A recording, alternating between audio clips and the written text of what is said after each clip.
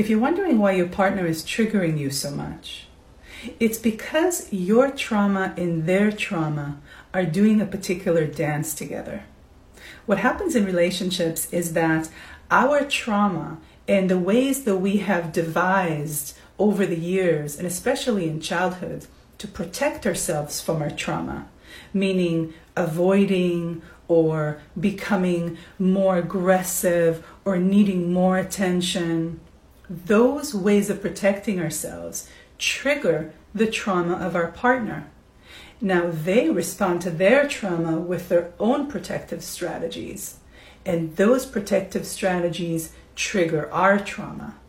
And we react with our protective strategies, which trigger their trauma. And they react with their protective strategy, which trigger our trauma. And on it goes. Short Cast Club